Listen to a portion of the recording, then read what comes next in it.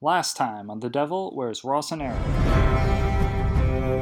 Kickoff Sunday, 12 p.m. Eastern Time against Udinese. You might think is a win, but knowing AC Milan, we're careening straight for a draw.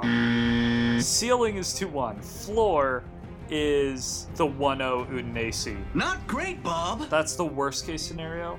I'm going 2-1 Milan, start off their season with a dub.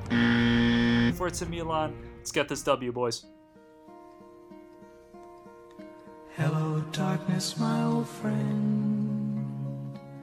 I've come to talk with you again, because a vision softly creeping left its seeds while I was sleeping, and the vision that was planted in my brain still remains within the sound of silence.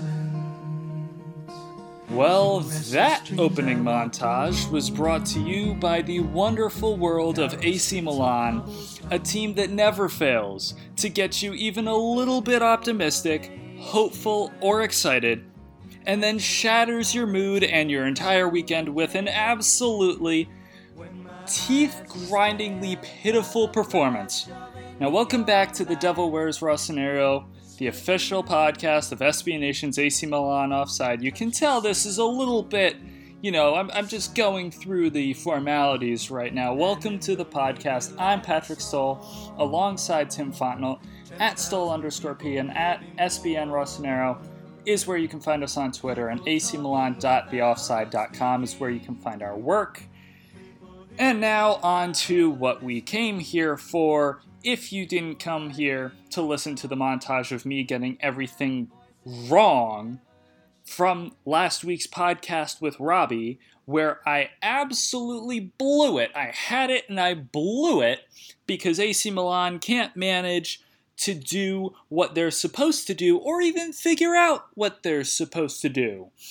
Where do you start? A 1-0 loss on the road to Udinese, a clearly inferior team, allegedly, to kick off the 2019 season, and just when everyone, or almost everyone, or most of us, or even some of us, were feeling even a little bit okay ahead of the new campaign.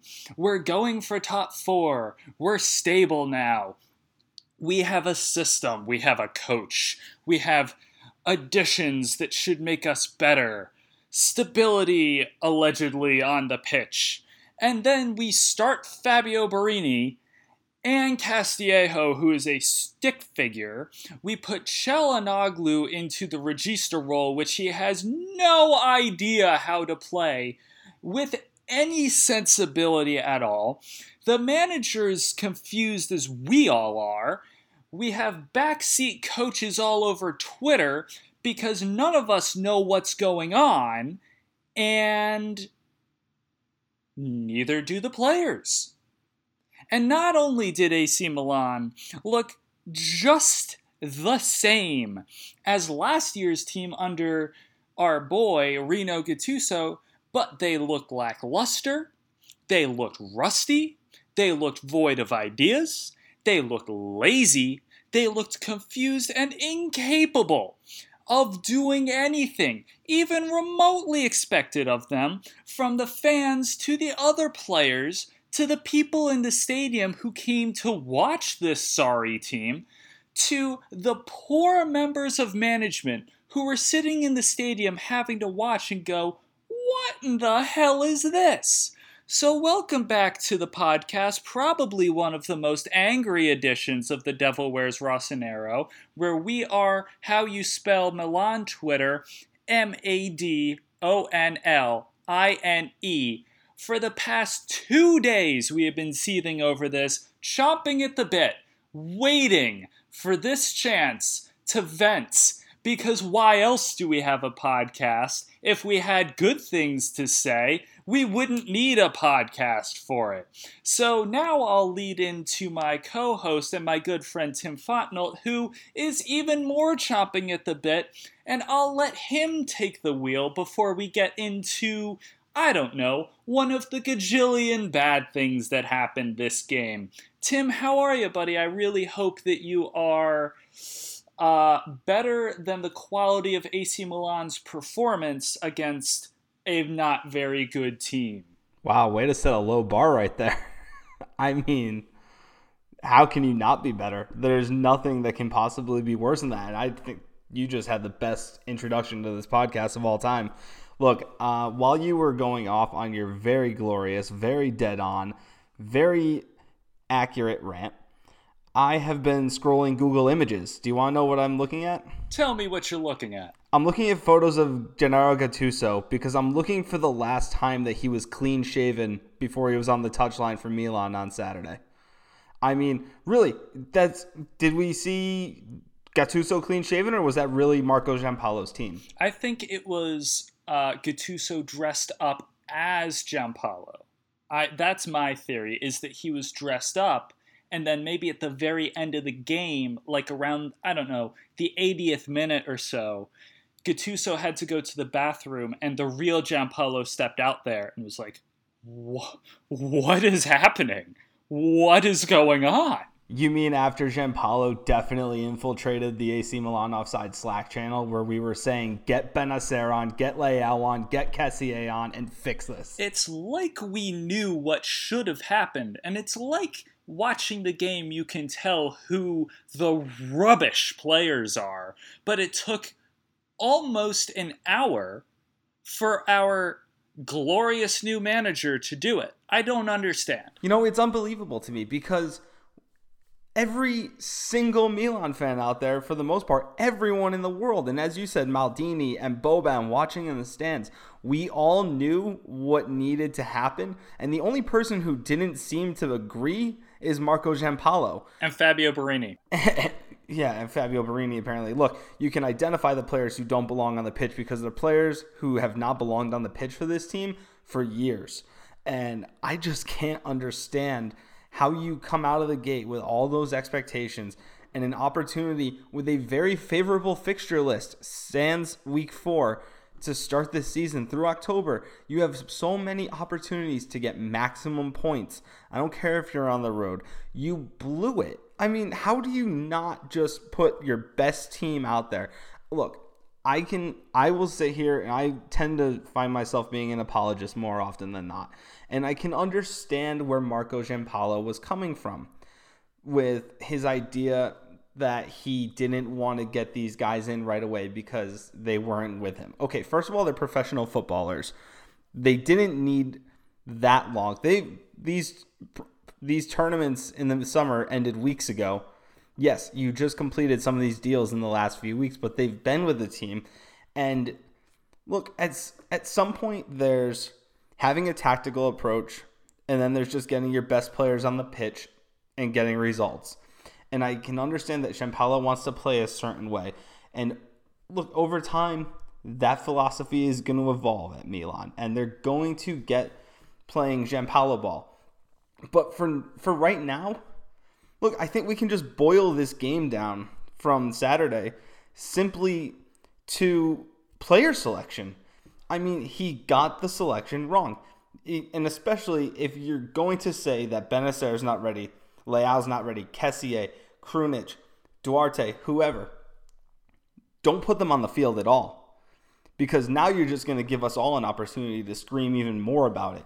Because if they were ready to come on that field in a desperate situation, they were ready to start. And that's one of the things that just baffles me is, let's say that Benacer and Leao, those two especially, I'm pinpointing those because of the players who started in their place. Hakan Çalhanoğlu was played as a regista.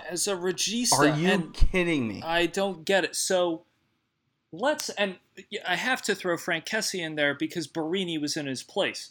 So first of all, let me say that Fabio Borini starting in the year of our Lord 2019 is ridiculous.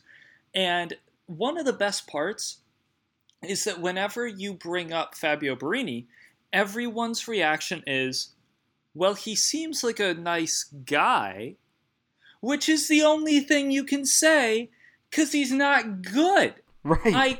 I'm not insulting the dude as a person. I don't know these people. I make a judgment based on what I see on the pitch, and what I saw on the pitch was he can't do it. He's not good enough. Especially as a midfielder. Like, what was that? The one good game he had was at right back in an emergency situation when everyone was hurt. That was he was like not bad. I was impressed because I was like, wait a minute, like if he and like he does what he's told, I get it. It's not Fabio Borini's fault. I'm not doing that to him. I don't think that I'm just absolutely taking shots at Fabio Borini for fun. I take no pleasure in this. Fabio Borini's not the player or not the person deciding that Fabio Borini is going to be a starter. And that's a fact, because the one of the worst parts was that we knew Fabio Borini was going to start, but we didn't know if it was going to be Paquetá. And for the love of God, the name pronunciation, Paquetá. Paquetá. Say it with me. Paquetá. It's not that hard. It's not Paqueta. It's not Paqueta. This is like when a commentator last year couldn't get Çalhanoğlu's name right. Yeah, remember that in the ICC? Yes. I just cannot. It blows my mind. So we knew Borini was going to start on the right. And after Biglia got hurt, because Biglia was going to start, God help us all, we knew that Çalhanoğlu, that's how you say his name, Çalhanoğlu, was going to start in the regista role, which he's never played in his life. This poor man has never started his proper position. So never. That's not once. But we didn't know if it was going to be Kessie or Paquetá on the left. How? What is going on? Why? Por que no los dos, Gianpaolo? Seriously. You do have two other midfield slots, right? You can put Paquetá on the left, which I believe, when I talked to Robbie Di Lorenzo, one of our staff writers, he's great. When I spoke with him on last week's podcast, we had the same starting 11. It was exactly the same that we wanted. It was Donnarumma. The back four, I think, sets itself, but left to right, Rodriguez, Romagnoli, Musacchio, Calabria. And then we said the three should be left to right, Paquetá, Benacer, Kessie. Yep. And then Suso, Trequartista. And then your primary striker is Piontek, and your second striker is Leao. I would have said the exact same thing. Exact same thing. That's the thing I've seen. That if you asked an AC Milan fan, hey, who do you think should start? I think they would have all said, except for Fabio Borini, would have said that starting 11.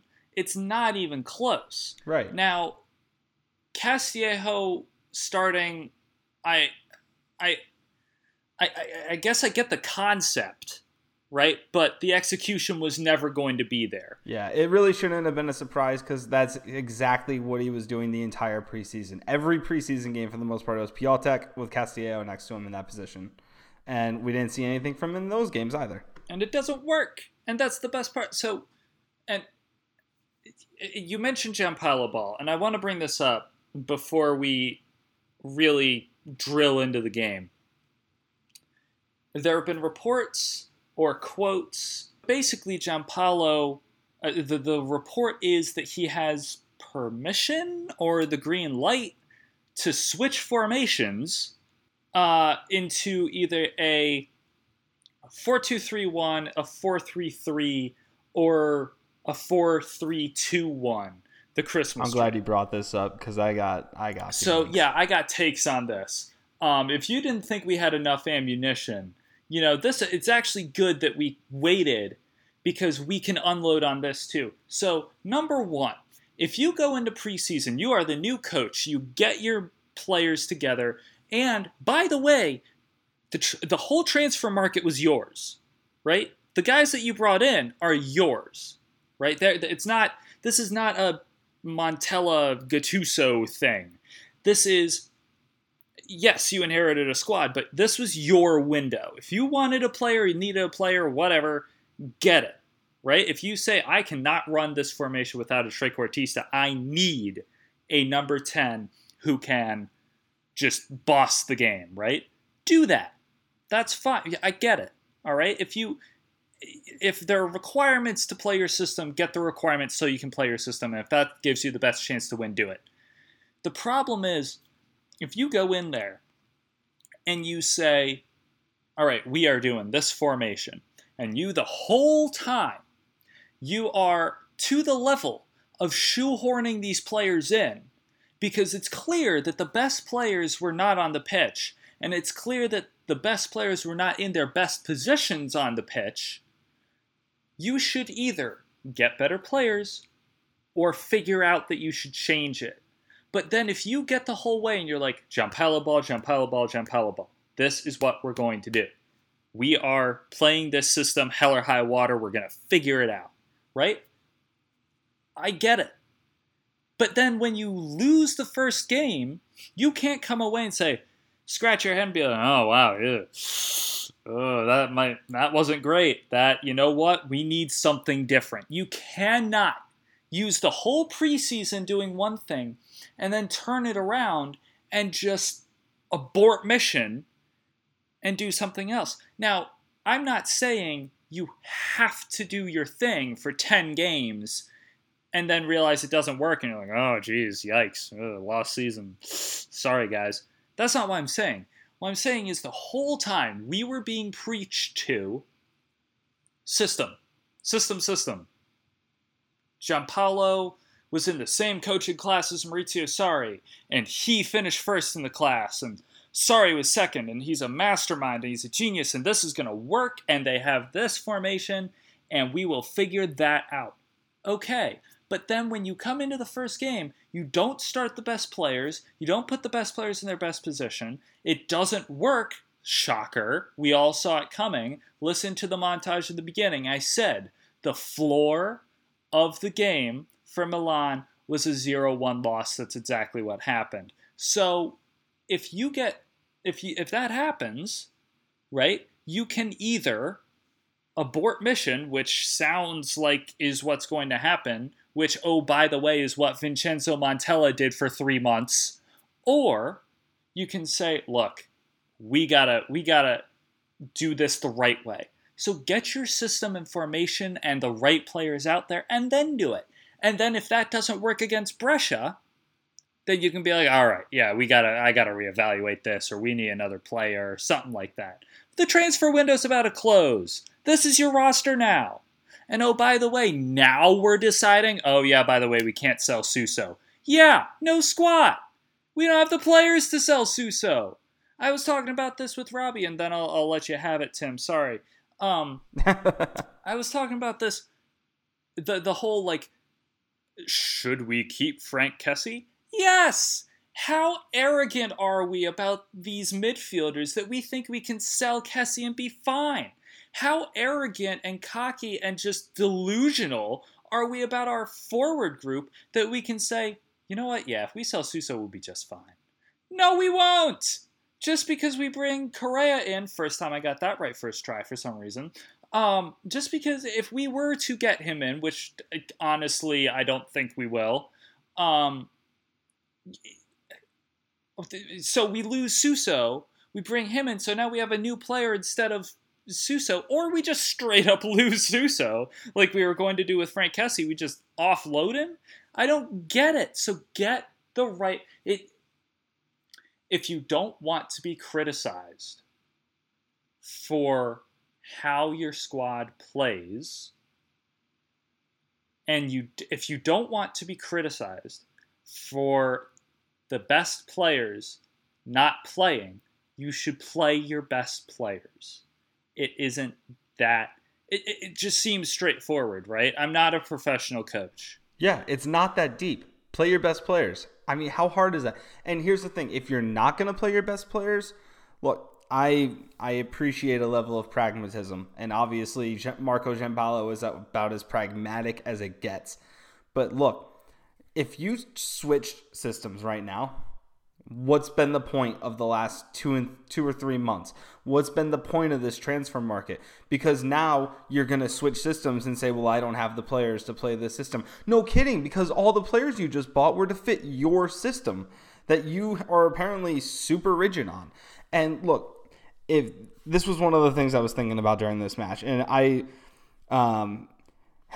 heard a great line from Nikki Bandini during the Serie Awesome podcast where she said that she couldn't understand why Gianpaolo seemed so surprised that the players that he tried to play in this system didn't work, and why he was so surprised that it seemed like they were square pegs going into round holes. Because that's exactly what they were. As we've said 10 times already, Çalhanoğlu is not a regista. Borini is not a central midfielder. Borini is not a first-team player. He's not a second-team player. He's not a third-team player. I digress. He should have been in MLS 3 years ago.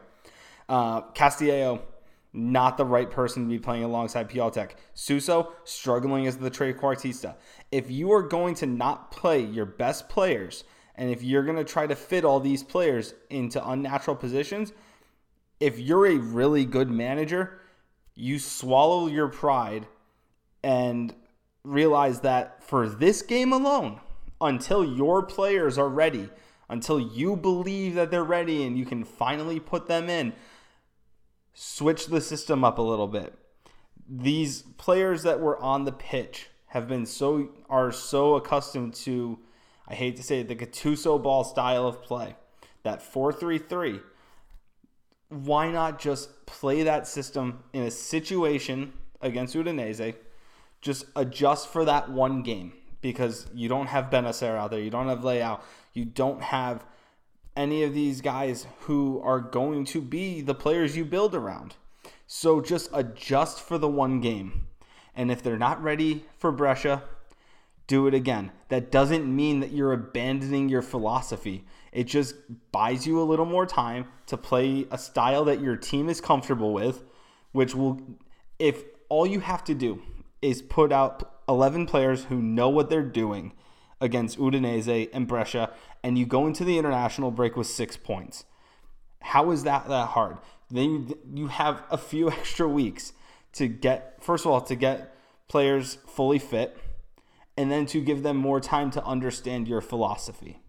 Because then you can go into the third round. Then you can go into the derby with the players that you brought in with your system in mind to get this team into the top four. The players that Boban and Maldini and Gazidis entrusted you with, because you said, these are the guys I want.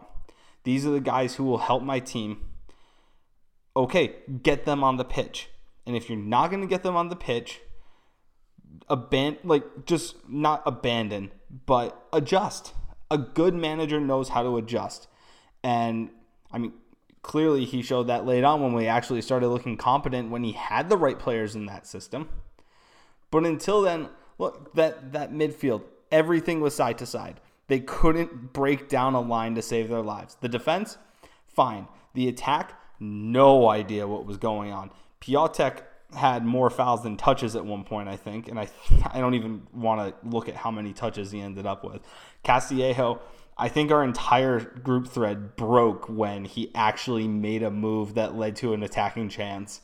Suso, very inconsistent as the number 10, as we saw in preseason, and it's not his natural fit. That seems like you have to get Benacer into that Regista role and move Çalhanoğlu up. I'm not looking at selling Suso right now, but I think if you're trying to put the players in the best positions and play the system that you believe in, I don't know if there's a role in this starting 11 right now for Suso. I think it's got to be Çalhanoğlu ahead of him as the number 10. But until you're ready to actually implement this system, Suso ball to the right, as we saw him starting to get really eager to start doing that late in the match. Çalhanoğlu on the left, Piatek through the middle, Paqueta running through the midfield, Kessié next to him as a bull, Benacer behind them. I mean, how is it this hard? It can't be, especially when you've had months. Do you want to know how many touches Piatek had? Can I guess? Yes, you may. 17. You are almost Nostradamus. He had 18 touches. He had 18 touches. What? That can't happen. For context, Musakio had 107. That's wild. Donnarumma had 36. What? How? Paqueta had 58. You can go on. Even that's too low. Yeah, I mean, that's ridiculous. But Benacer had 11. Benacer came in the 75th minute. He had almost as many touches as Piontek. How does that work? What is going on? It's clear that the best player, and not to beat a dead horse here, but the best players weren't on the pitch, and I don't think you can truly evaluate until you have all your best players on the pitch. You can't. No, I fully agree. You can't change, because now if we're going to do the 4-3-3 thing, right? You know that they're going to resort to Gattuso ball.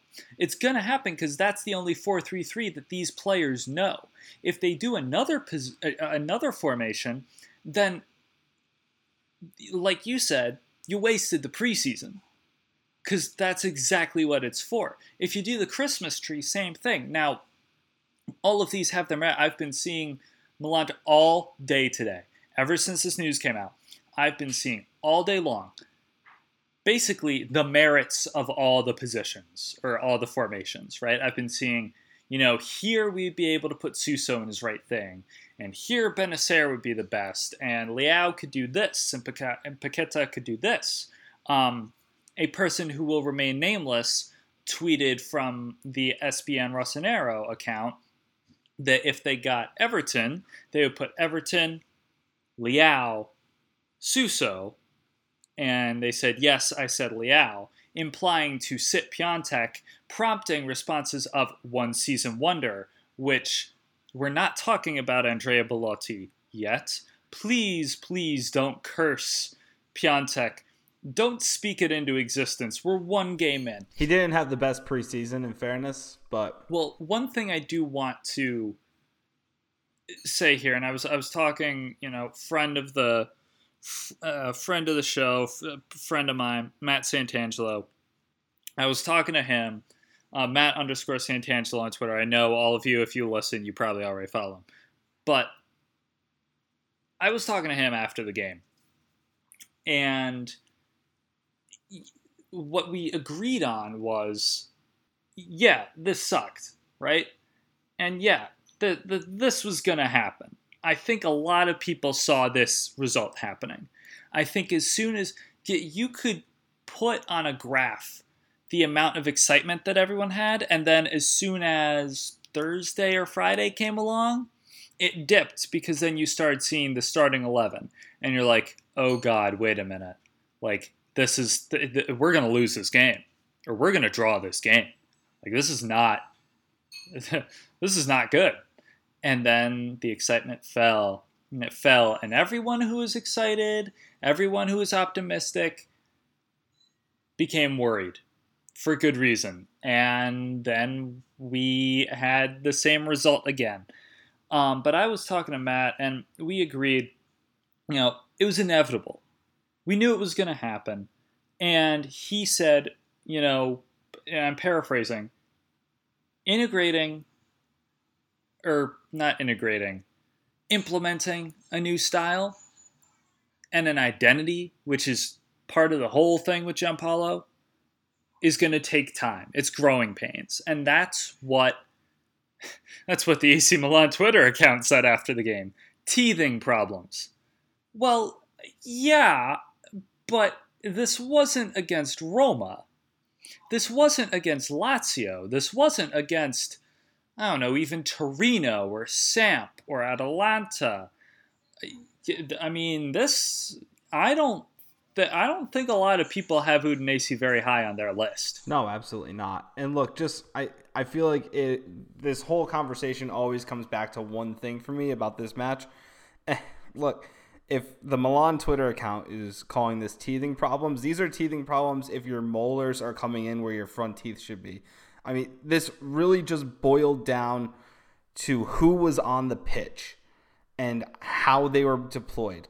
That is the end all be all of, or be all end all, however the hell you say it. End all be all, I think. Yeah. Thank you. Yeah. Of how this game went wrong. If they had had the proper players playing in that formation, I don't think that this would have been a problem. I don't think it would have been the prettiest game. Probably a 1-0 the other way. 2-0 if we get that penalty call. But more on that later. But I just think it comes back to the lineup selection. The formation is fine, I think. I was really pleased with the defense. Look, that one set piece they got beat on, you could already tell how demoralized they were out there. The entire team just looked so confused and had no idea what they were supposed to be doing. So I don't know. It keeps coming back to that for me. And I think we just need to see the players playing in the right position. Look, I wonder how things change when, these players actually get out there, when Jack Bonaventura gets healthy, when Belia is healthy and he can fill in for Benacer, and down the road when Caldara is healthy. I mean, I don't know. I don't think that we can just say the sky is falling after this one match. I just think we need to be really angry about this match, not overreact if you're Giampaolo and change this whole system, and you just have to regroup and get ready for your home opener against a team that you should, in theory, smash, but more likely will not, and just need to grind out a win. Yeah, and just to close out, initial reactions, right? I'm not shooting down Giampaolo as a manager. I'm not shooting down his ideas. I'm not shooting down his formation, his system, his any of that, right? I get it. And we saw flashes of what Giampaolo ball could be in the preseason. Now, we also saw some growing pains over the preseason. But, at times, it was like, oh, this is what we're going for. This is the identity. This is his idea, right? So, I'm not shooting down him. I'm not shooting down any of that stuff. But I get why people are upset. The right players weren't out there. They didn't look good. They didn't play anything that we were promised. We looked the same. The whole preseason, including the additions, looked like they meant nothing. Because it was like, okay, we're back to the same old, same old. And I get that people want us to be good. And I get that we've been waiting a long time. And we're finally like, all right, well, here we go. This is it. This is the start of the project.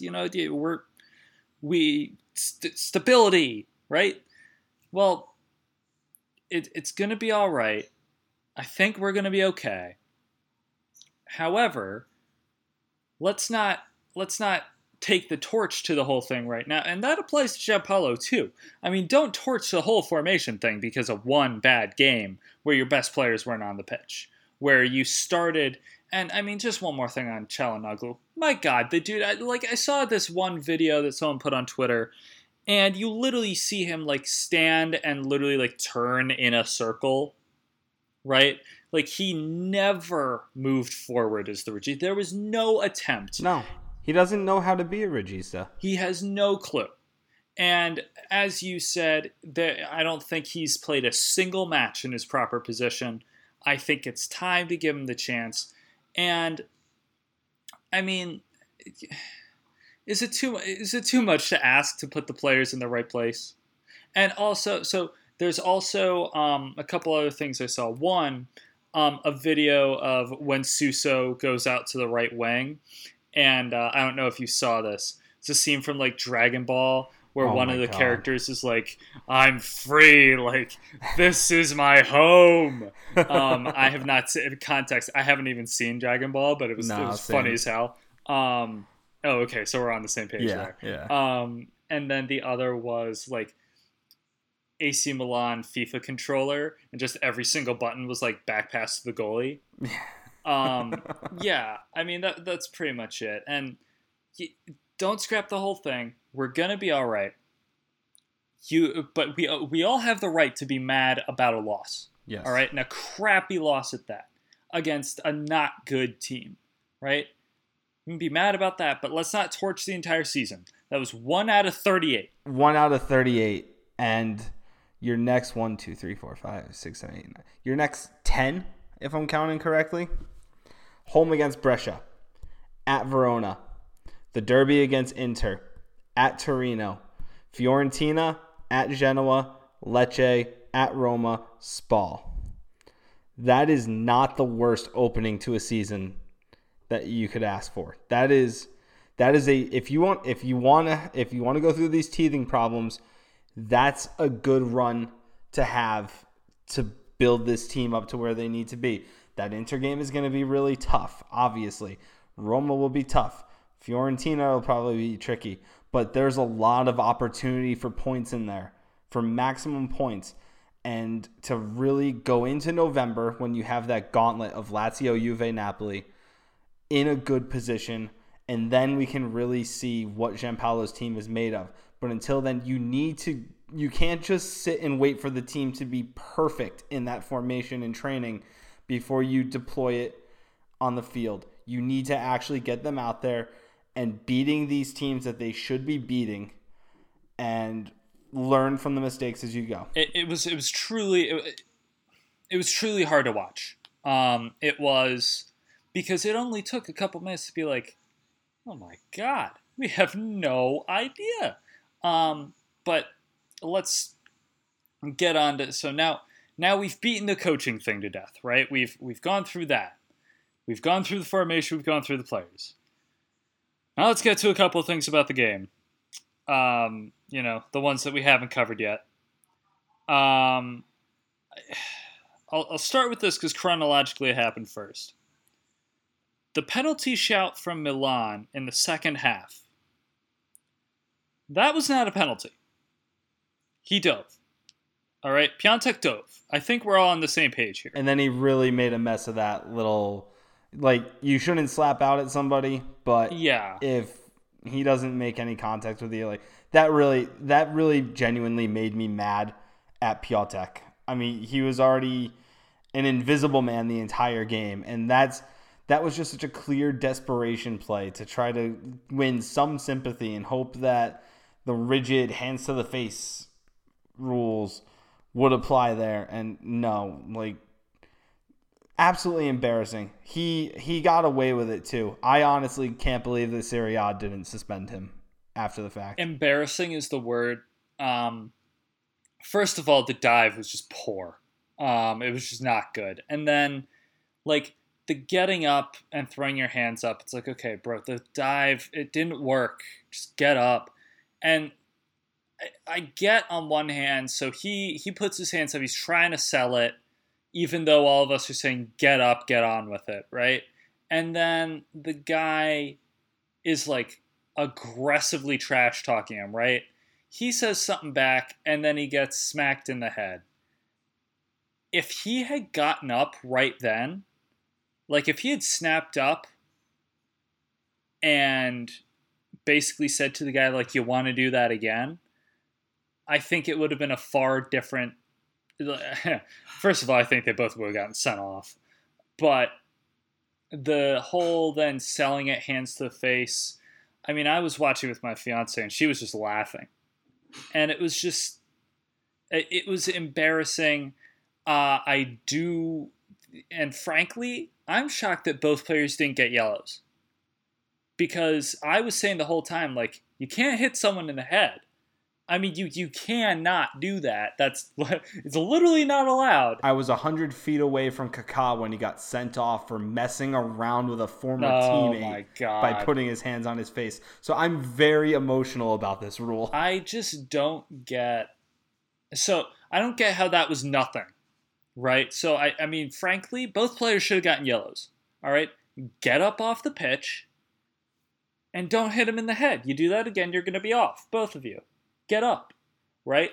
So, that was I wanted to make sure to bring that up because I just think all around that was shambolic from both players, that was just a disaster. And then obviously that's the guy who goes on and scores the winner for Udinese. And that's what made me really mad, because I was like, essentially, because in that point I'm seeing red. I'm like, that guy should have been sent off. Yeah. And he scored.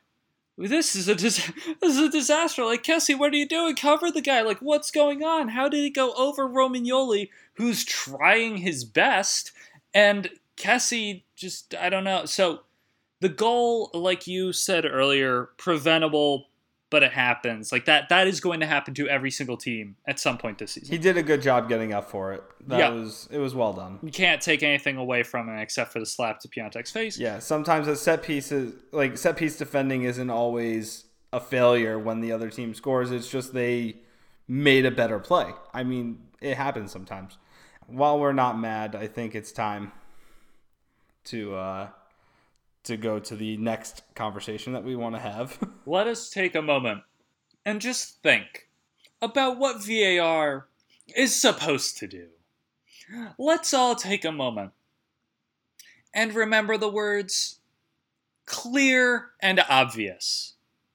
And remember the rule that says any handball, intentional or not, will be called according to IFAB. Let us recall incidents in the Premier League and the Champions League that have either drawn penalties or waved off goals. Let us remember where your arm exists on a human being. Now, let's take a look at a corner that's swung in, and Romagnoli's head hits it, and it bounces very interestingly, not off of an Udinese player's head, but below his shoulder, which, and this is an audio medium, so you can't see me, I am looking at my arm right now. I believe, notice that I said I am looking at my arm right now, your arm is below your shoulder. So by default, that's a handball. It hit the player's arm and prevented it from going into the net. It then rolled allegedly harmlessly out of bounds. I say allegedly, more on that in a second. Shouts from everyone. Handball. Handball, handball, handball. Every single person with a pulse saw it on TV. As soon as they showed a replay, I was like, hang on. That's his arm. That's a handball. In the box, preventing the ball from going in the net. And then VAR comes. VAR does the right thing. VAR comes in and says, hang on, we got to take a look at this. So far, so good.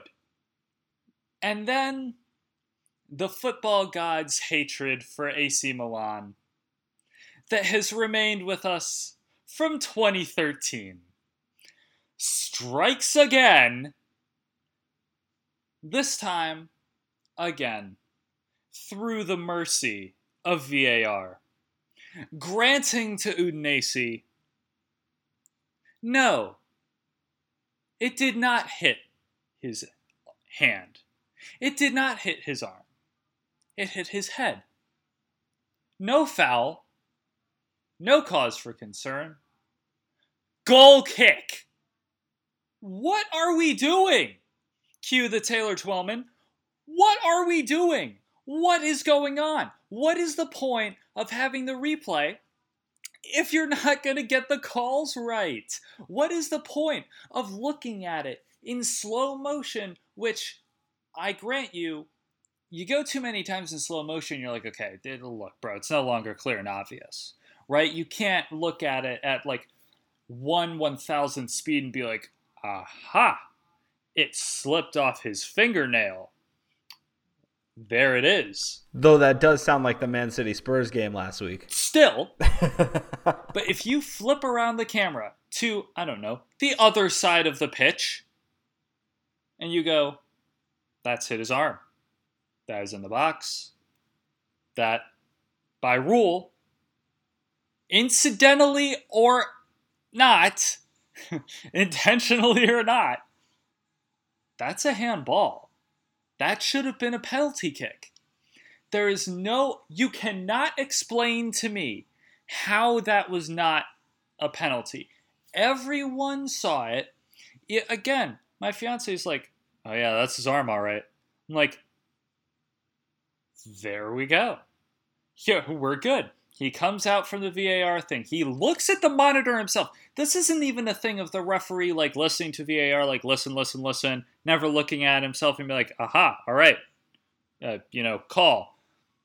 Nope, he looks at it, all the angles, comes away, points to what I thought was the ground. So I thought he awarded a penalty. No, he gives a goal kick, somehow ignoring that the ball clearly came off the defender, doesn't even give the corner, and we move on. What is the point of the technology and the replay and seeing it and having the chance to get the call right and correct a clear and obvious error if you are still going to make a clear and obvious error? I don't get it. I don't either. And look, I will start by saying, unfortunately, he was in a position where he couldn't even award a corner kick because somehow the linesman completely missed it. So, and every angle I've seen, the referee was in a really disadvantageous position. He was where he should have been. He was behind the play, but he couldn't see what was going on there. The linesman apparently didn't see the deflection, therefore he ruled a goal kick. The referee on video review is not allowed to overturn any of that. He's only allowed to decide whether there was a penalty or not, and he got that completely wrong. I don't understand how you can look at that, like you said, at any speed and think, oh yeah, that didn't hit his arm. The defense I've heard is it hit his shoulder. Oh, and rubbish. Come on. If that's my shoulder, then I've been doing shoulder presses all wrong. I need to put the bar under my arm and start lifting it like that, because apparently that's what a shoulder is where your arm bends, and that's just not the case. I've confirmed that with many scientific people who have been able to tell me that's correct. Yeah, if that's my shoulder, I don't know why people haven't been telling me that I have nice shoulders. Yeah, seriously.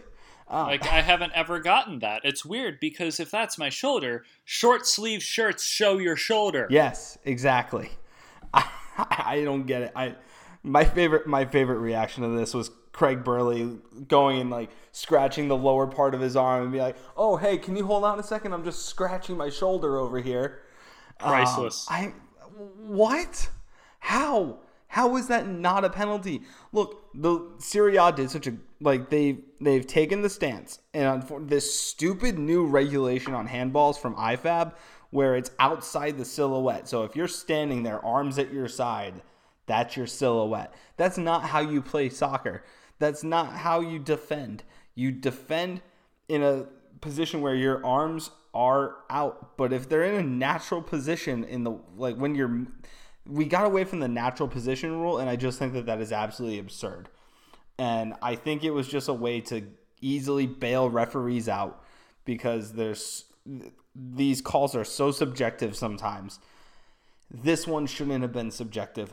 Serie A has been saying, if it hits your arm, we don't care. It's a penalty.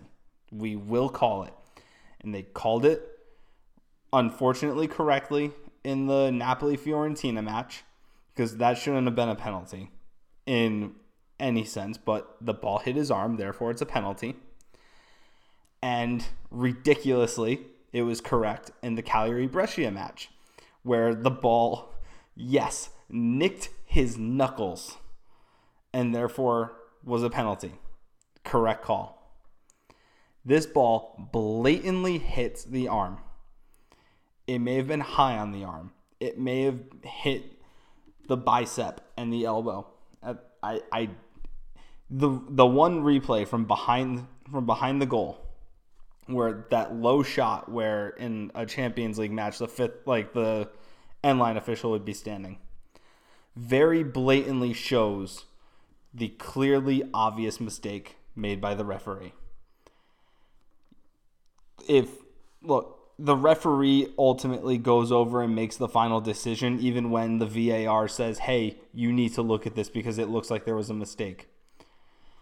I think too often there are some referees out there who are afraid to admit they were wrong and are too headstrong to put their hands up and say, yep, my bad.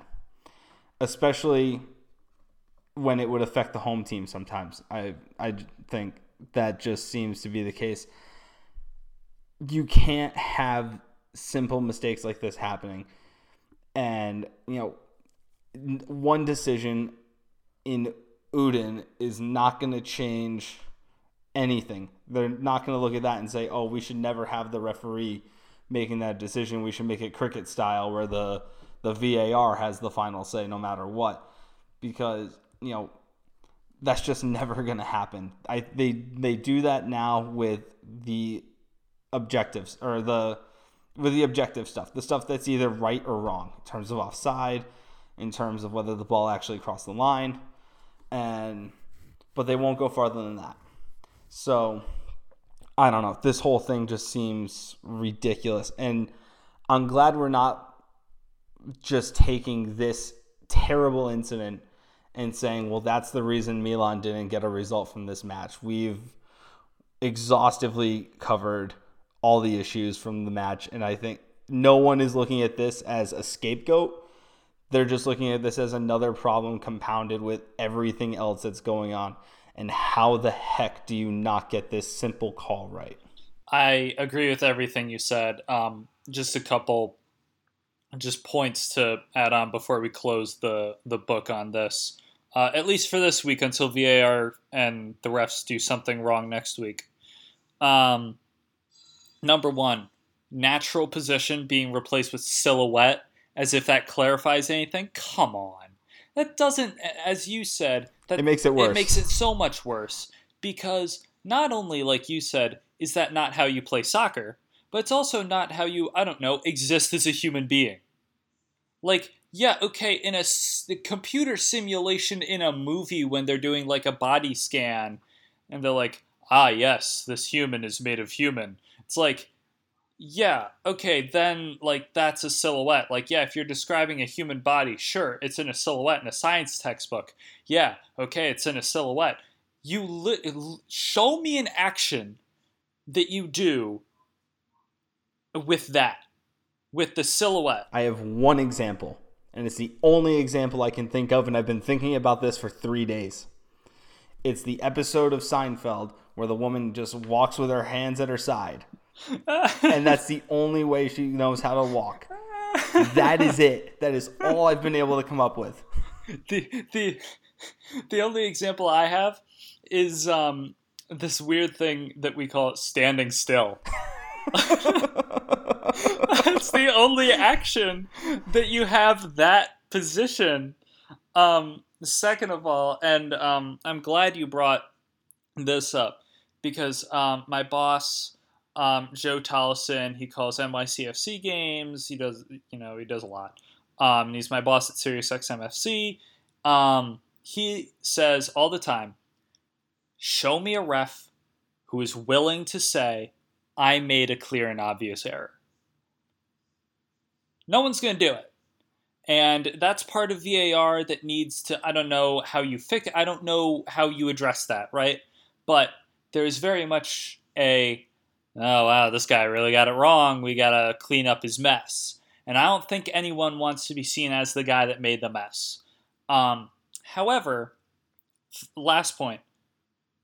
Like you said, there are subjective decisions and there are objective decisions. Objective decisions, over the line, goal or no goal, offside. Of course, all of these things, and Tom Rennie, another host on the channel I work at, has said before, VAR is enforcing the rules. It's the rules you have a problem with. VAR is doing nothing wrong. It is enforcing the law, i.e. when Jesse Lingard was like a quarter of a shoe offside, and everyone was like, oh, he's offside. Yeah, he was offside. You have a problem because it happened to your team. You have a problem because you think he was robbed. But he was offside, and VAR confirmed he was offside. That is a black and white thing. But when you get into the gray, I know that's where it becomes hard, and I know that's where there are these debates and the struggles, and no, VAR is not going to take away all the debates. Like someone, I don't know who said that, but freezing cold takes, someone said, oh yeah, like with VAR, there aren't going to be debates in the pubs anymore. Well, yeah, there are. Oh yeah. Oh, honey. Now we're just arguing about something else. We as sports fans, we always argue about something. But in this case, looking at this, you cannot look at that replay and tell me that it is subjective whether it hit his arm or not. It objectively hit his arm, and by the rules that Serie A have been preaching, and enforced in another game, by the way. Multiple games. Multiple games should have been a penalty. And again, like you said, I'm glad that is not... Like, I'm glad that given the whole game, yeah, we would have liked it, but, like, we didn't deserve a win by any means. And we would have been bailed out with VAR. And I'm glad that, like, imagine if we had played well, but Udinese had played really good defense. And, you know, this is like truly imaginary land, right? Us playing well and that, like, all the factors, completely hypothetical. And then VAR screws us out of a goal, and then we get scored on due to VAR something, right?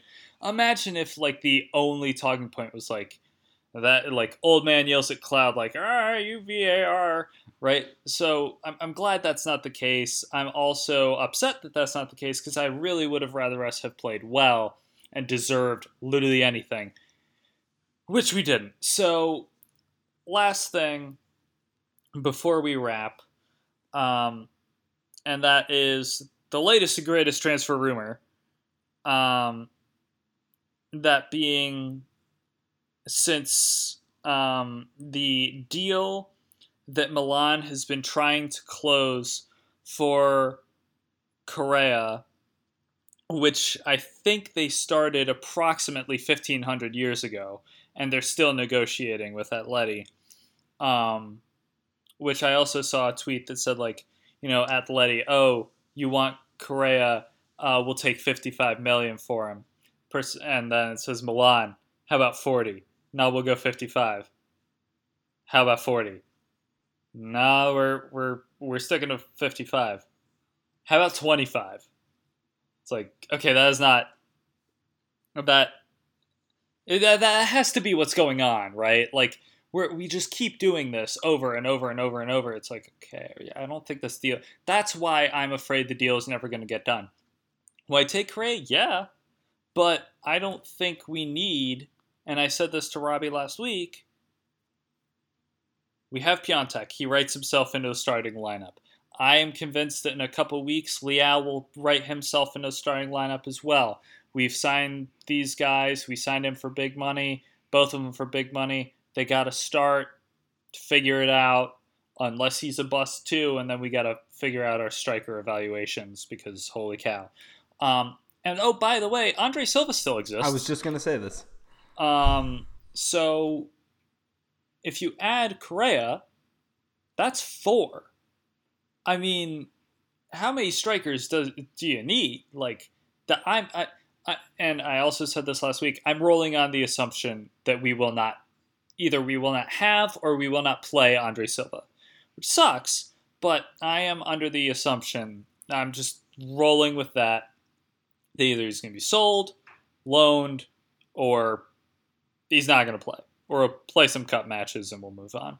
Or he'll score in the Europa League. Oh, wait. The other thing is, look, we're just coming out of a stretch of financial fair play where we've been having a really tough time. And the net spend has been 76 million euros this summer.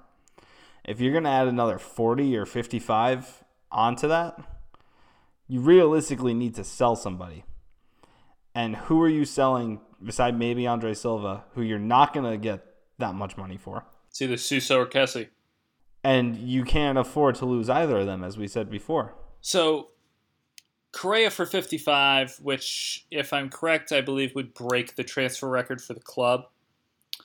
It's a lot. I've never been sure about that price tag. I don't love the price tag. I like the player.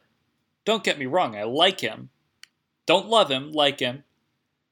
Don't love that transfer tag. But apparently the alternative, and this is where it gets fun, right? Because last week we were talking about how magically we got linked to both Mauro Icardi and Luka Jovic in the span of like approximately 2 hours. So this time, the alternative to Correa is Everton. Yes, that Everton who exploded at the Copa America.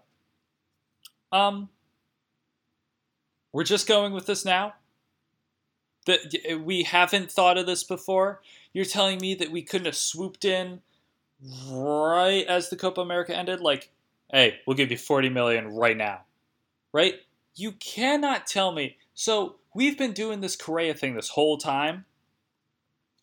And with, as of recording, 6 days left in the window. You know, maybe we could go after Everton instead. I mean, come on.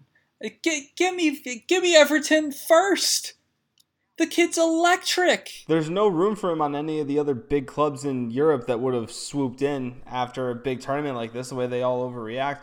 I think he would have been the perfect signing. And he fits the squad better too. Yeah, he fits the squad. Link him up with Paqueta and oh my God. This is what drives me nuts because it's the same thing we said about the squad. It's the same thing we said about the formation. Stuff like that. It's like, why does this seem obvious but it's not happening? Why is it that we look at this and be like, you know what, this makes all the sense in the world. But then it's like, or we can make another offer for Correa. I mean, if it's really that difficult, why haven't they approached for Everton already? Like, frankly, I'm hoping that they were doing both. You know, like, okay, we're going to inquire about Correa. We're going to inquire about Everton. Okay, we're going to make an offer for him. We're going to make an offer for him. And then got shut down on Everton. Like, okay, you know what? No, we're keeping him. It's like, all right, now we got to go all in on Correa. I'm hoping that's the situation instead of just like Correa. Correa.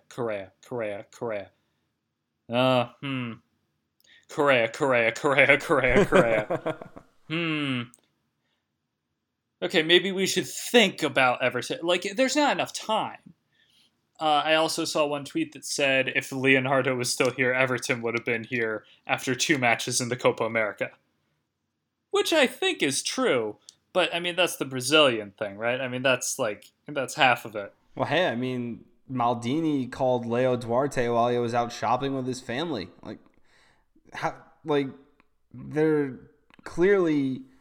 They can still pull these players in from Brazil. Why wouldn't you go after Everton if you're, first of all, being held up by Atletico on this Correa deal, which is still weird because they want to get this other deal over the line, the guy they want to bring in from Valencia, I believe. And then he's way more expensive. So, you're hitting this wall with Correa. He's more money than Everton. You can swoop in with pretty much no competition and say, we want Everton. We'll give you a lot of money right now. Everton would likely want to make the move to Europe. at 23, especially after being the top scorer at Copa America. How does this not make sense? And he fits the team so much better. Adding a player like him to the group we have is far better than adding another striker. I was just going to say, unfortunately, at this point, if they do go back, if they do go to Gremio and say we want to bring him in, Gremio now has leverage to say, okay, we want 55, 60 million euros for him. Price match. Yeah, that's the price match thing of like, all right, well, looks like they're going to watch the Udinese game and be like, yikes, you guys really need this dude. We'll take 55. If you weren't going to do 55 for Correa, you'll do 55 for Everton. You're younger, more electric, absolutely. And the hype machine will escalate far more for him.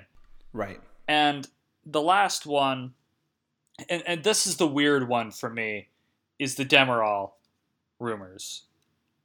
And do we need another center back? Do we? And that's a genuine question. Like, I'm not trying to be snarky. I'm genuinely wondering if we need another center back, because again, why are we doing this now? Why I'm looking at the squad and okay, Romagnoli writes himself in. Got it. Caldara is injured. Hopefully he'll be back. But if he's not, what do we do? Well, we have Musacchio. Okay, Musacchio, I am a believer. If I'm correct, you are too. Yeah, I'm still holding out faith. I thought that he was fairly good against Udinese. Yeah, I thought that he was solid. I was a fan of the addition when he came in. I think he's been a little underrated. And I think he deserved the start. I think he was fine. I think, he'll start again. But then when you look at the rest of the team, so you have Romagnoli and Musacchio, you have an injured Caldara, and you have Duarte. That's it, right? So, do we need another defender? Especially because Demiral, he's a starter, right? When we brought in all those players, right, I thought part of the whole deal, and this was like the Chinese spending spree, I was like, okay, they're going to play three at the back. They're going to do Musacchio, Romagnoli, Bonucci, but then they added wingbacks, the whole thing. We don't need to relive that more than we just did. But, yeah, you only have two spots. None of these guys are also wingbacks. I don't know what the strategy here is. I don't know, because Demiral's good, right? I'm not. This is not an anti-Demiral thing. This is, do we need to spend the money this late, given straight to a rival? And it's not a sure thing, because if Rugani leaves, he stays. But if Rugani stays, he can go. But Rugani can go, and they'd much rather let Rugani go. This whole thing is weird. It's weird. So, obviously, he joined Juventus officially at the beginning of July. But even when that was happening, there were links with him to other clubs after he signed with Juventus. If they had gone in at the start of the summer and gotten a player like Demiral and then brought in Leo Duarte, I would have been like, all right, cool. Like, this is good. Obviously, Caldara is injury prone. Musacchio isn't, he's solid, but he's not another top defender the way next to Romagnoli, the way we're accustomed to having top center back next to top center back in good Milan teams of the past. But now it seems like, all right, you brought in Duarte. Now you're splashing all this cash on another center back. And look, if they are bringing another one in, if it's going to be any of the ones they've been linked to, I'd rather it be Demiral than Marcus Rojo, Dan Lovren, take your pick, whoever else.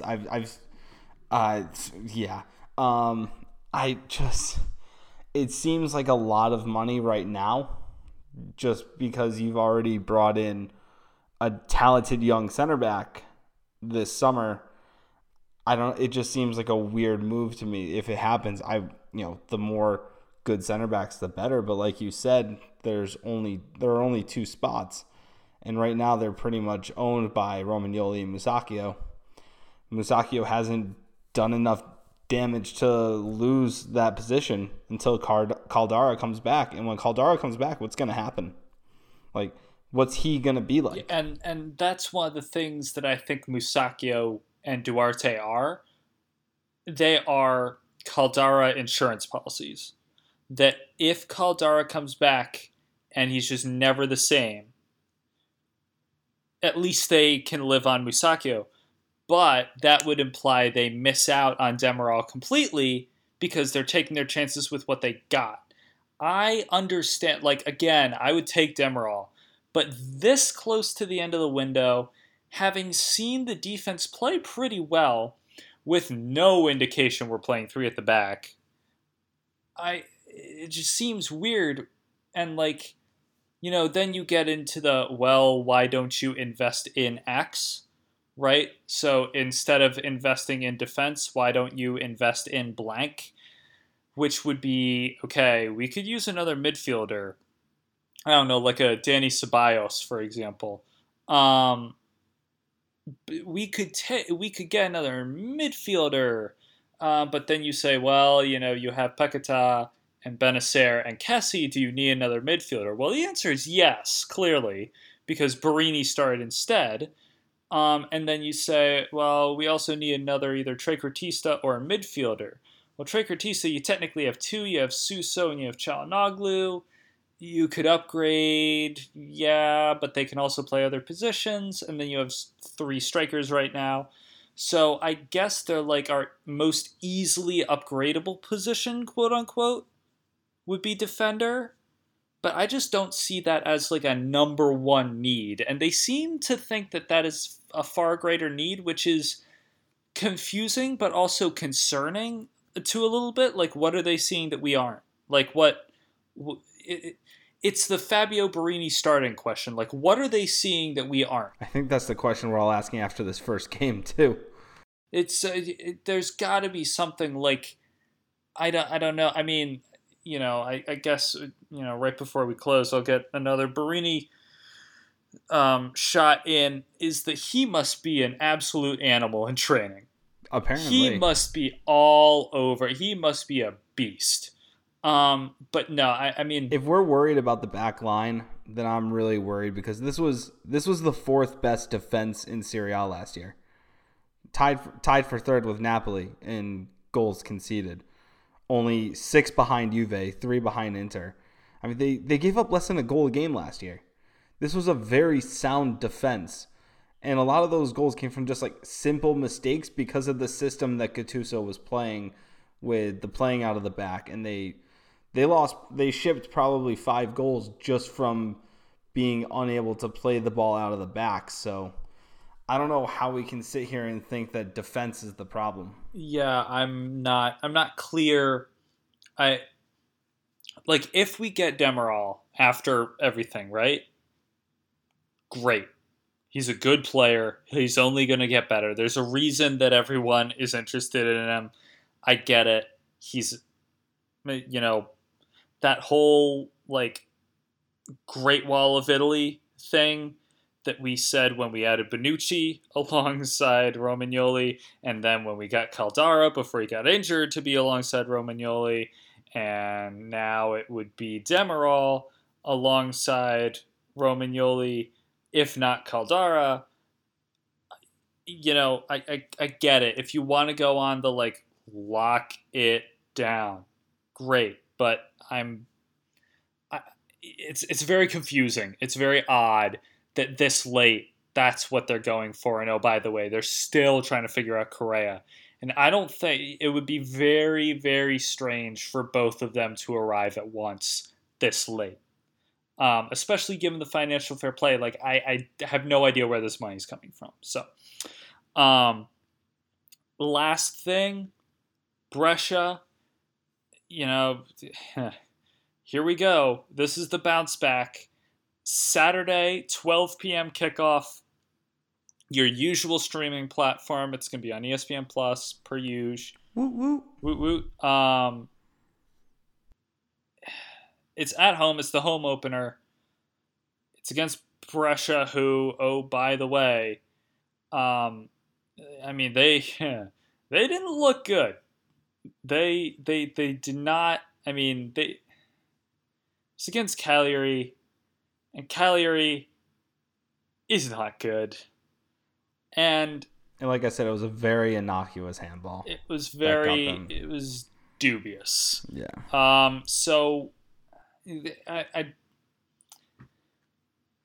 trying to put this together without writing anything off, because with AC Milan you can't write anything off, right?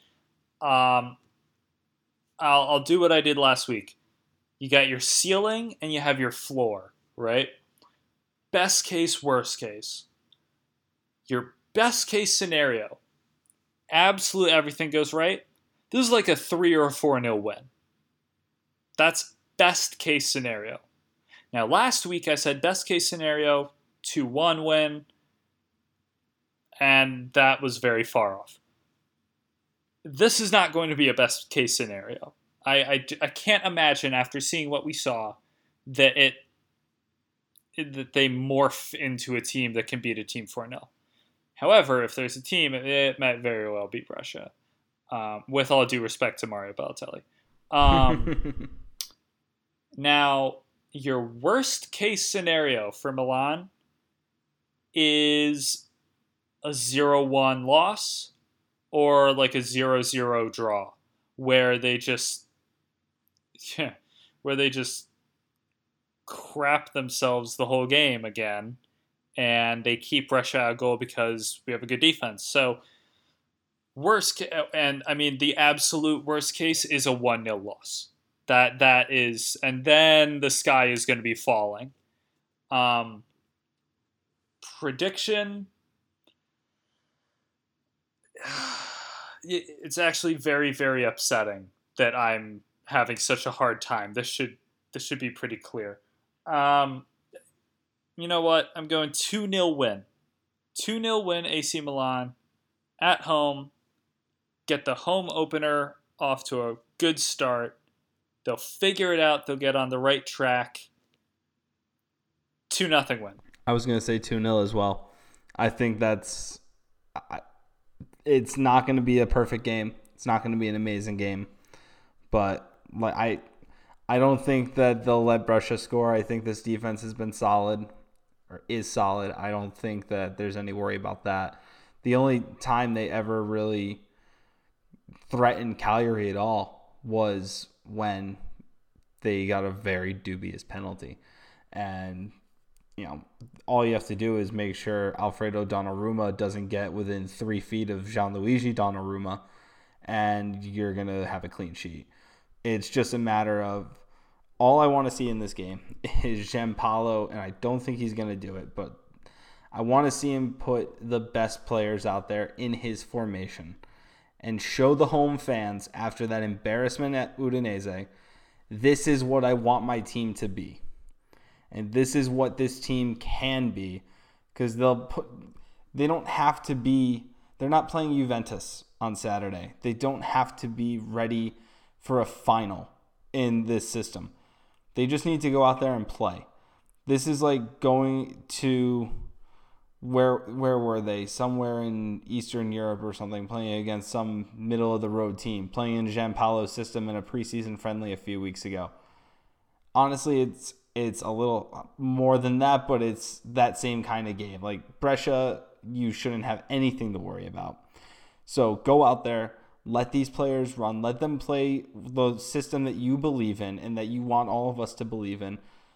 Get Benacer in there, get Kessié back in there. Get Leao in there, or if you're feeling crazy, Andre Silva maybe. But we'll pass on that one. Let's just stick with Leao. Let's not give him any more options. Point taken, though. Yeah. It doesn't make any sense not to. Which means Fabio Barini is going to start at striker and Çalhanoğlu is going to start at left back. But I agree with you. Like, get the best players out there. Get your formation. Don't hit the cancel button quite yet. We'll be and for the last time for this podcast at least, we're gonna be all right. We'll be okay. You know, this is also what happens when you hit the reset button with a new manager every single season. All right, you're gonna have hard times with growing pains, and we're all impatient. We get it. You can be mad about the results. Let's not burn it to the ground yet. We'll be okay. I still think, you know, of course, it's super duper hard to be like, we're still going to finish top 4 after what we saw, but hold the faith. Everyone's going to be all right. Don't riot quite yet. All right. We'll get there. So on that note, on that positive note, because we are a positivity podcast, we're going to wrap this up. Thank you for listening to another episode of The Devil Wears Rossonero, the official podcast of the AC Milan Offside. I'm Patrick Stoll. You can find me at Stoll_P, and he's Tim Fontenot.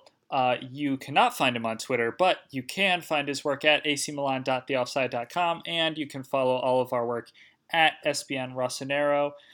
Tim, thanks a lot. We'll speak next week. Really appreciate it, as always. Hopefully we have something a little better to talk about next time. Yeah, hopefully. Always a pleasure. And big thanks to Robbie for filling in for me last week. Oh, yeah, absolutely. You know, our guests have set a very high bar so far, so we're always glad to get staff members on, and look out for some more faces and voices coming on the podcast in the near future. So that'll do it for another episode of The Devil Wears Rossonero. Thank you very much for listening. Again, check out all of our work, acmilan.theoffside.com, at SBN Rossonero, at Stoll_P. For Tim, for the staff of the AC Milan Offside, I'm Patrick. Thanks a lot for listening. We'll see you next week.